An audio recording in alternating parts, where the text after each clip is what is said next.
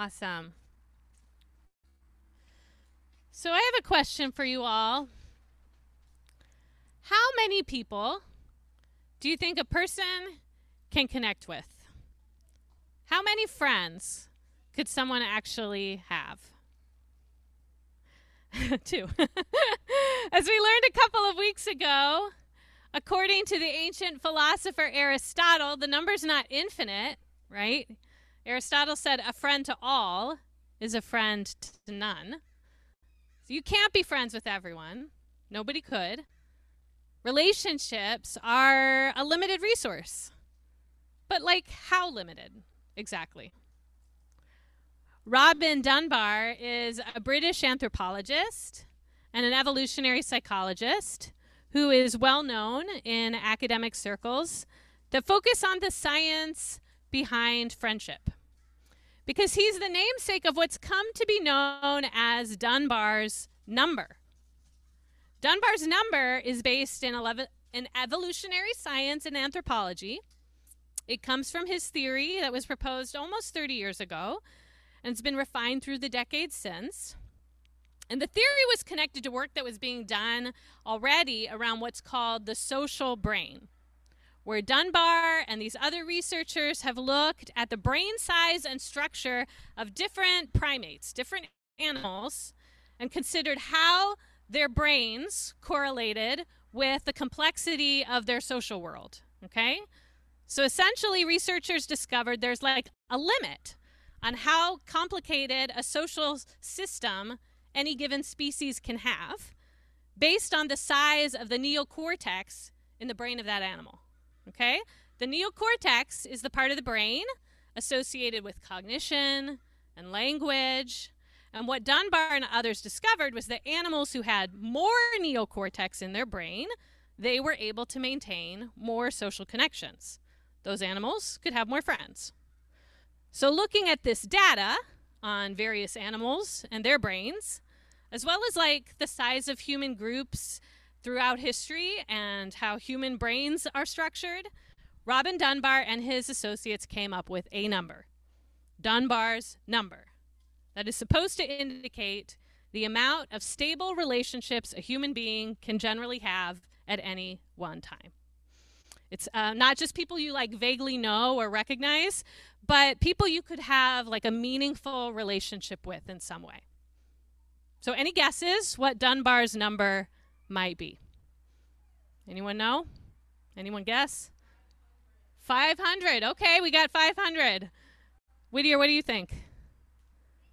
58. Okay. A range here. Anyone else want to throw out a number? 13. Okay, and Amanda? 4. All right. We have like quite a range there. And I would say it's kind of an average of all of those numbers. The answer for Dunbar's number is 150. Okay? But there's more to say about that we'll get to, okay? Now, Dunbar himself is clear this number is really an average, okay? There's more like a range depending on personality and setting. So some folks are fine with the relational network of only 100. Other people who are like particularly extroverted might go up to like a couple hundred and be fine. But on the whole, most of us peak around 150. That's what Dunbar would say. At any given time, we could have about 150 people that we feel positively connected to. 150 people we might call some version a friend. Well, I'm starting us off this morning talking about this number of friends that scientists theorize our brains can handle, because this is the second conversation we're having in our fall series I'm calling Friendship Matters. Okay, and in this series, we're exploring the role that friendship plays in our lives generally, including our spiritual journeys. Scientists and doctors have confirmed what spiritual teachers, what our sacred texts have known for generations. It is not good for humans to be alone.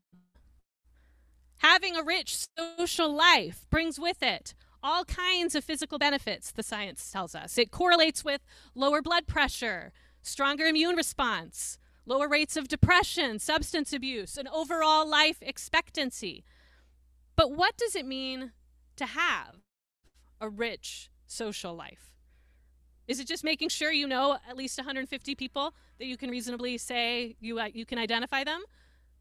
What is important about those relationships? What makes relationships one you might actually call friendship? Well, it turns out that the theory behind Dunbar's number is a bit more complicated and I think more helpful than just the headline number demonstrates. In fact, Dunbar's number is really a series of numbers. Numbers arranged in concentric circles, which I'm going to show you now, okay? I'll hand these out and you guys can pass them around.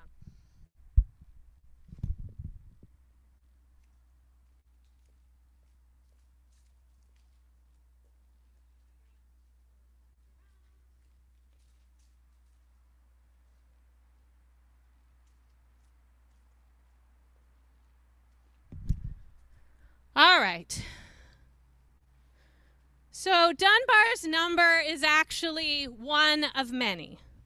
And decades of social research in the last 30 years have seemed to confirm that these are actually, this set of numbers is actually quite common across people groups and settings.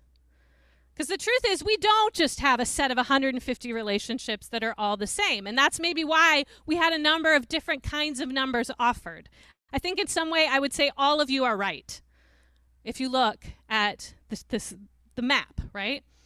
Our connection to the people we live with or enjoy hanging out with on a weekend is going to be very different than that work acquaintance that we chat with occasionally, right? And this kind of graphic shows that a bit more.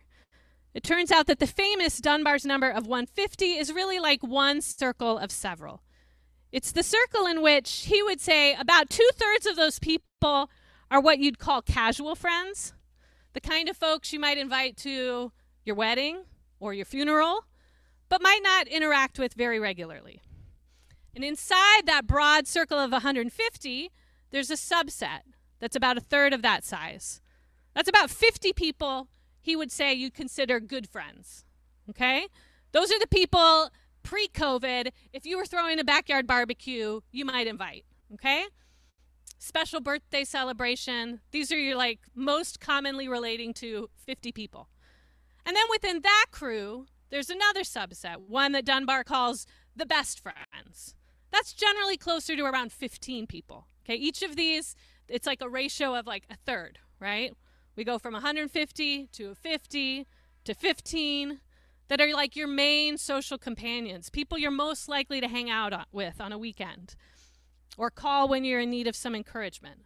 These can also be family members, okay? So those people with bigger families, a lot of their kin take up a lot of these relational spots, right? People who don't have a lot of family, don't have a lot of extended family, or people don't have kids yet, they may have more space for non-kin relationships, okay? But all of them kind of are part of the social landscape, right? So then we have those 15, what Dunbar calls the close friends, and then most of us have somewhere around 5 people in the category of our very closest friends. The people who are most likely to like drop everything and be there for us when the world falls apart. And then perhaps in that most innermost circle of intimacy where you see it says like 1.5 intimates, that's the romantic partnership or core platonic friendship that some of us might have right in the middle with us. So if you look at the broader diagram, you also see that Dunbar proposes there are outer rings beyond the 150 as well.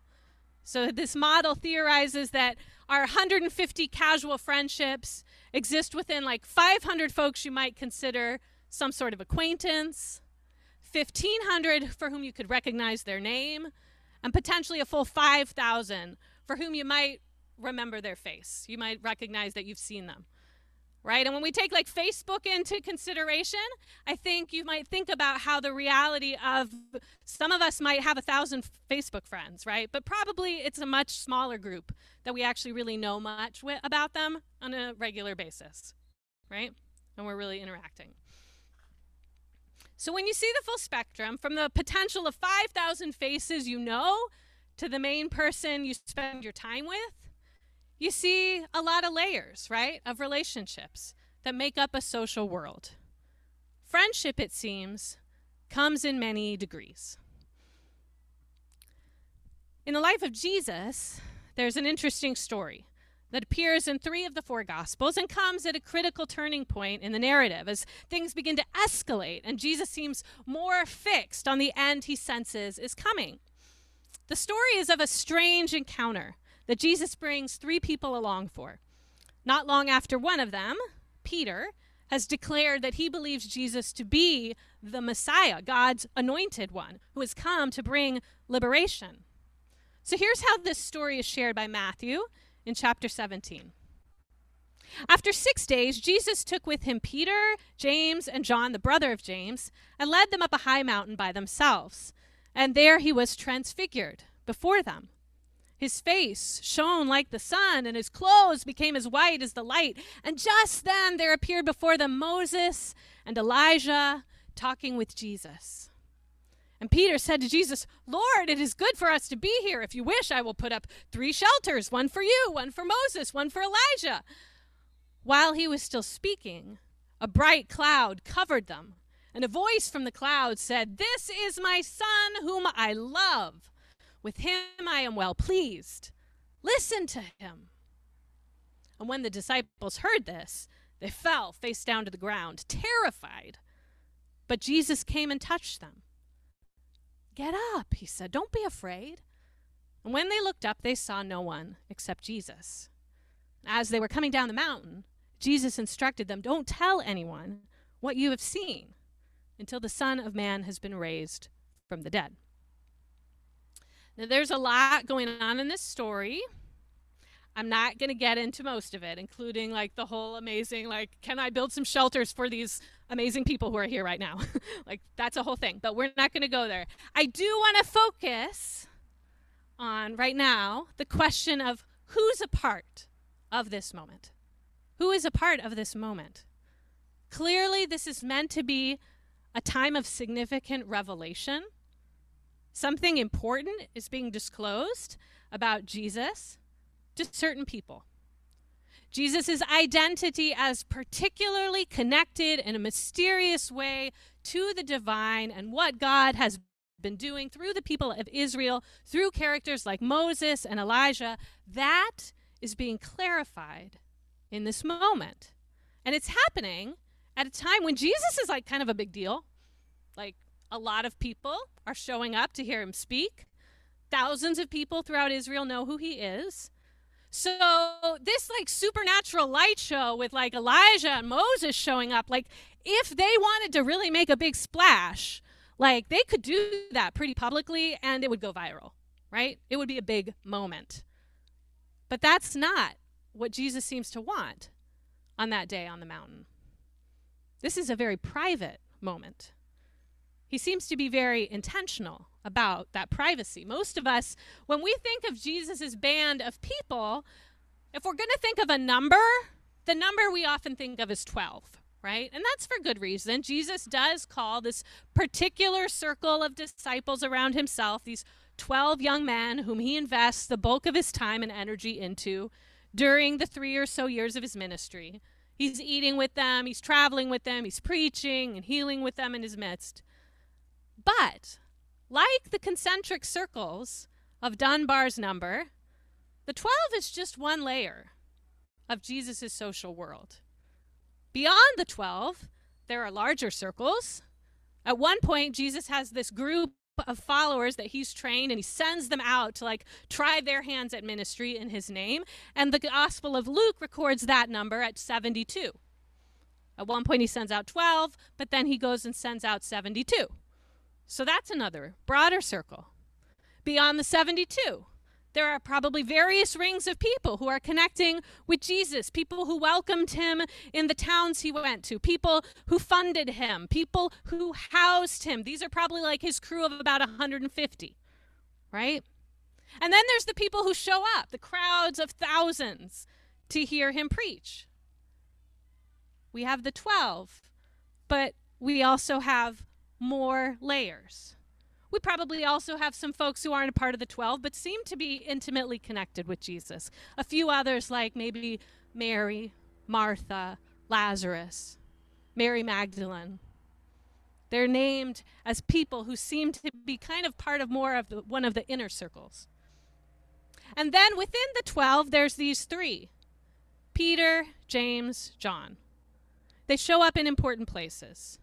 They seem to be people Jesus uniquely trusts, people he wants to reveal more of himself to in a particular way. He might not be ready for everyone, for the masses, to understand his special connection to God, but he wants these three to know something of it.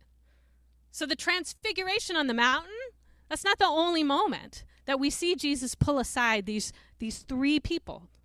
When he's called to the home of Jairus, the leader of a synagogue, whose daughter has recently died, he invites just these three to accompany him to that room where he raises her from the dead, and then tells them again, keep it to yourselves. And then there's, most heartbreakingly, towards the climax of the story, on his most difficult night, knowing the betrayal that was happening in his midst and the tragic but necessary torture and death he sensed was coming, he begged these three alone to keep him company in the Garden of Gethsemane. Pulling Peter, James, and John aside, he once again made an intimate disclosure.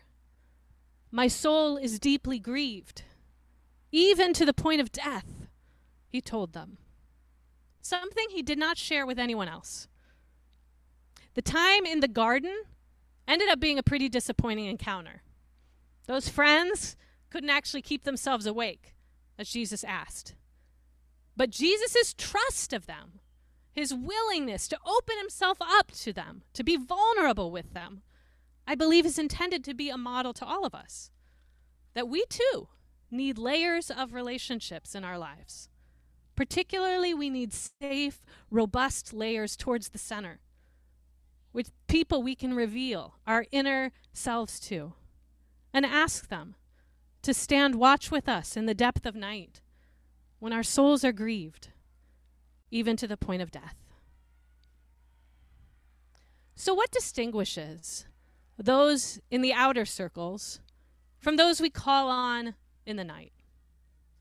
How do we nurture this set of concentric circles, particularly the inner ones, the 50, the 15, the 5? I think Robin Dunbar and Jesus himself, amongst a number of things we could talk about, I think they would likely answer the question with one as a core piece. And that core component is time. What puts someone in a closer circle to us isn't simply the people we think have the best profile pics or the highest IQ or like the most winning personalities. If you just listed your 150, it's not just like the stellar, most popular people that are going to be the most likely to be your core, right? What distinguishes the 5 from the 15, from the 50, from the 150, or for Jesus, you might say the 3, the 12, the 72, it's the amount of time we spend connecting with those people. Time together is the resource that makes the biggest difference in moving a relationship from acquaintance to casual friend to close friend. Friendships don't just happen. Friendships take time. Again, social scientists have done a lot of work to figure out why people become friends with certain people over others, why maybe people move that journey from going to acquaintance to close friend. And there are a number of factors, definitely. Personality, shared interest, similar background experience, all of those make a difference in kind of like who you click with, who you want to spend time with. But the investment in time is really key to moving into the closer circle. Or when there's less time to distribute, because life has gotten in the way, things have changed, you've had a baby, whatever, the lack of time is often the main reason people might move out a tier or two in our social structure. Many of us have seen this in our own lives if we think about it, right? A lot of us have been through like some phases of life at this point, right?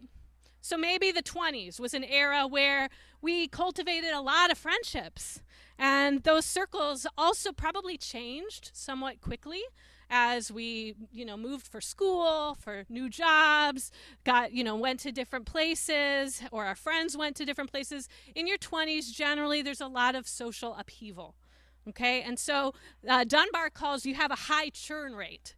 People move through the cycles up and down, kind of into your circle and out fairly quickly. But by the 30s, things kind of start to stabilize often. The churn rate slows, the sociologists say. If we're partnered, that starts to take up a part of our social world. They actually say once you get married, that's two friends that you've demoted from an inner circle to an outer one, right? If you have kids, even more so. So some say the 30s is the decade where friendships come to die because as people transition to family life, they have less relational space for those who aren't in their household. But the reality is our social worlds just shift as life shifts regularly. It's not bad in and of itself. It's just real. It's part of living. But it might be helpful for us to be mindful of, and particularly I think in seasons of transition, to pay attention to how robust those inner circles are. What are we doing to maintain those inner layers in ways that are going to be helpful for us, are going to be the nurturing source we need? How are we making choices about our limited resources of time to foster friendships that are going to be sustaining?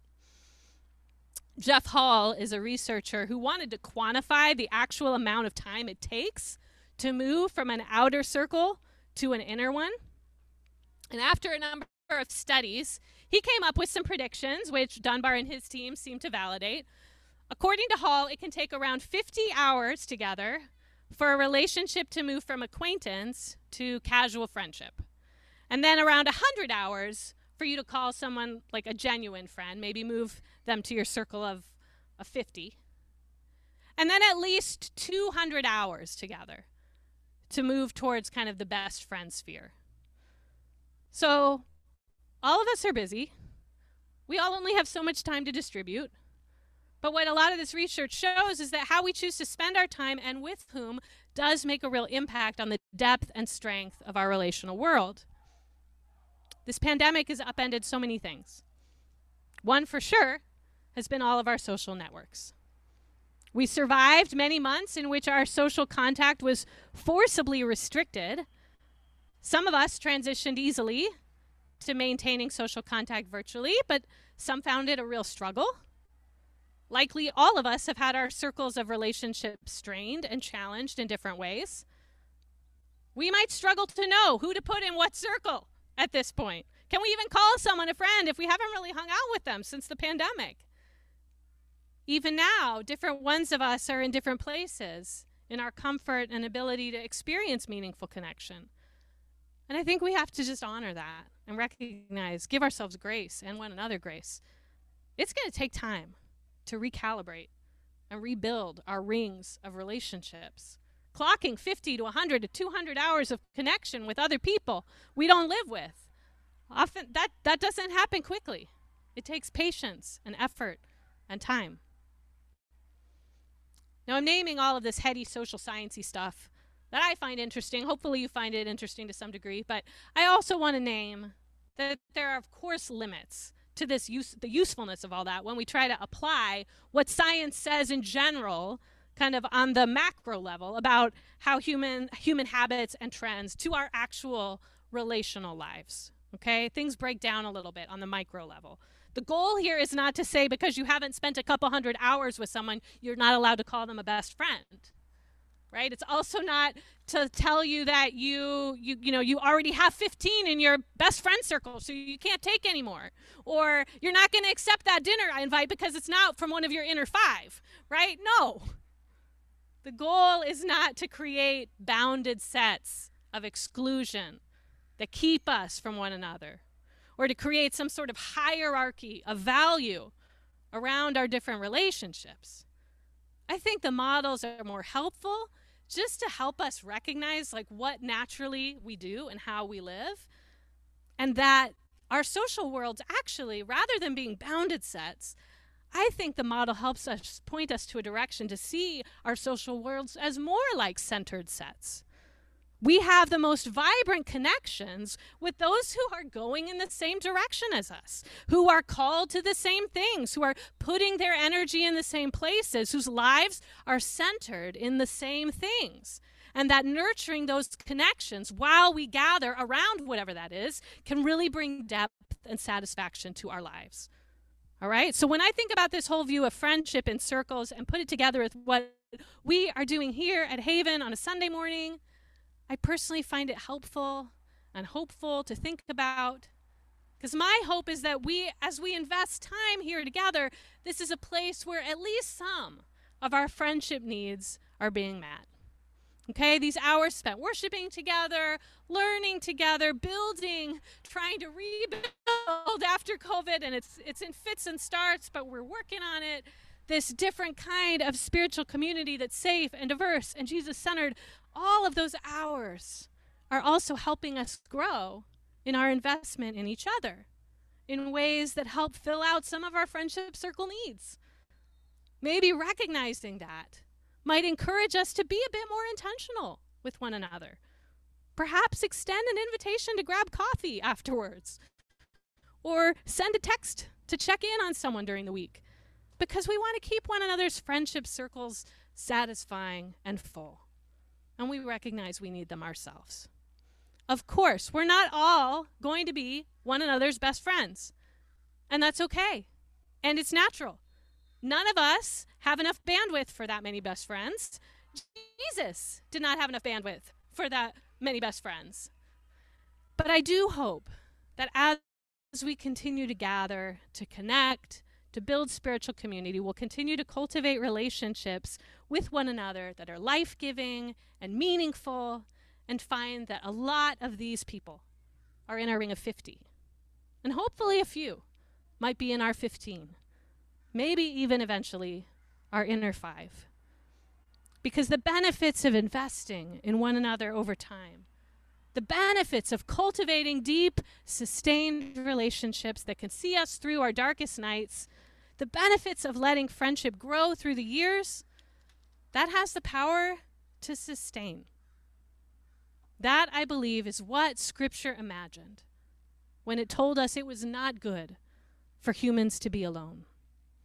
That, I believe, is what Jesus called us to when he called spiritual community to embody the kingdom of God. That was what he hoped for when he said, when 2 or more of you are gathered in my name, I am there in the midst of you.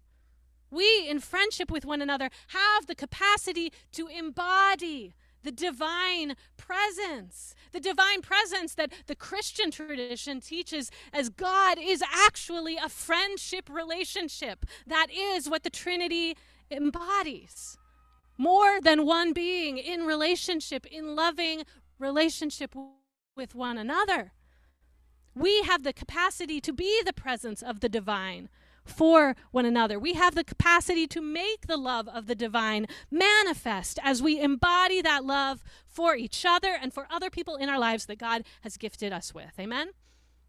Amen. And that finally brings us to the story I want us to end with today. A story from folks in our community of what this can look like when friendship is given the gift and investment of real time. Brent, Mari, John, and Kim, they have a unique relationship. Y'all can come up. They embody something I think is actually very rare, particularly in our hyper-urban, transient Bay Area culture. A deep friendship that has lasted for decades. You don't have to know them very well to know that their friendship with one another is a powerful force in each of their lives. It's clearly been a gift to each of them. One that I personally find helpful, hopeful, and inspiring. And so I thought throughout this series, something I'd like to do besides just me speaking to you is have the opportunity to hear from some different folks in our community, some different stories around what friendship can look like. And not all our friendships are going to be the same. Relationships, like people, are unique, but I think there are things we can learn from each other as we hear stories from one another's friendship lives. And so today, I've asked them to come and share a bit of their story. So we're going to do this interview style. I've got some questions, and they're going to take turns answering them, okay? All right, you guys ready for this? So if you want to take the mic off, and I think, can you just turn up mic 2 a little bit on the mixer so we make sure? Let's do a sound check real quick to make sure you guys are coming through.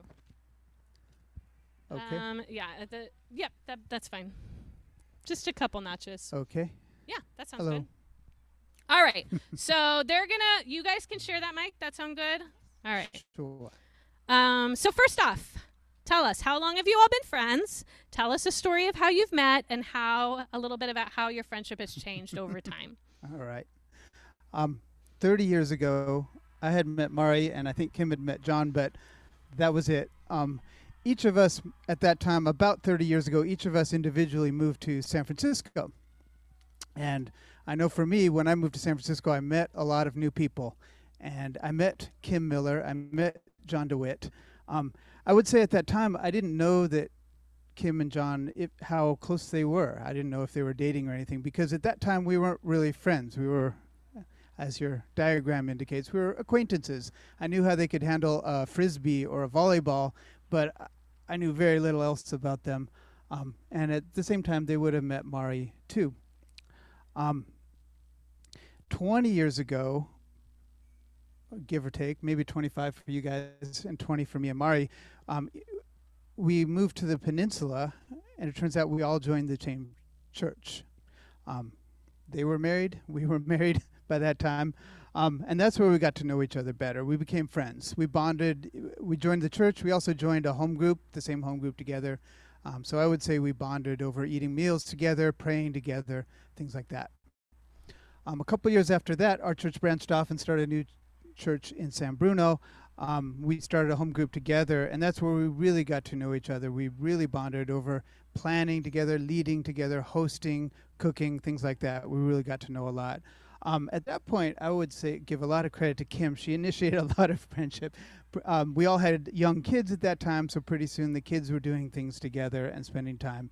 And it was really helpful. It was a good deal for the Jensens because the DeWitt kids are slightly older, so they were the leaders in the group. I would say the DeWitt's oldest child was like a big cousin to our kids. Our kids really liked the DeWitts. That made me happy, and that really helped our friendship. Eventually, we did more and more together: playtimes, picnics, shopping trips, even camping or traveling together. Awesome. So what have been some highlights of your life together?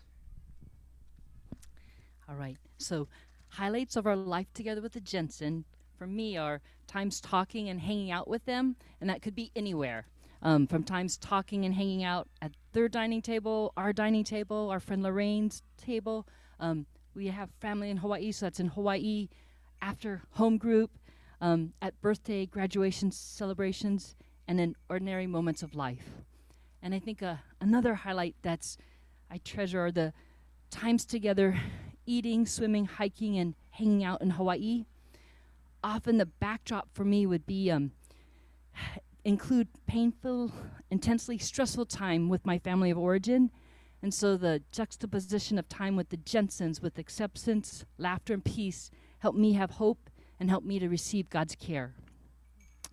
And the times I've been challenged most are when I was afraid of losing my children, with medical emergencies at Penn and at Berkeley, emergency room visits with a JNA tumor and surgeries. And Mari and Brent have walked by our side and prayed with us, prayed for us, listened and helped us. In those most difficult times, they've been there for us, cared for our hearts, been present with us, and brought us meals and more. And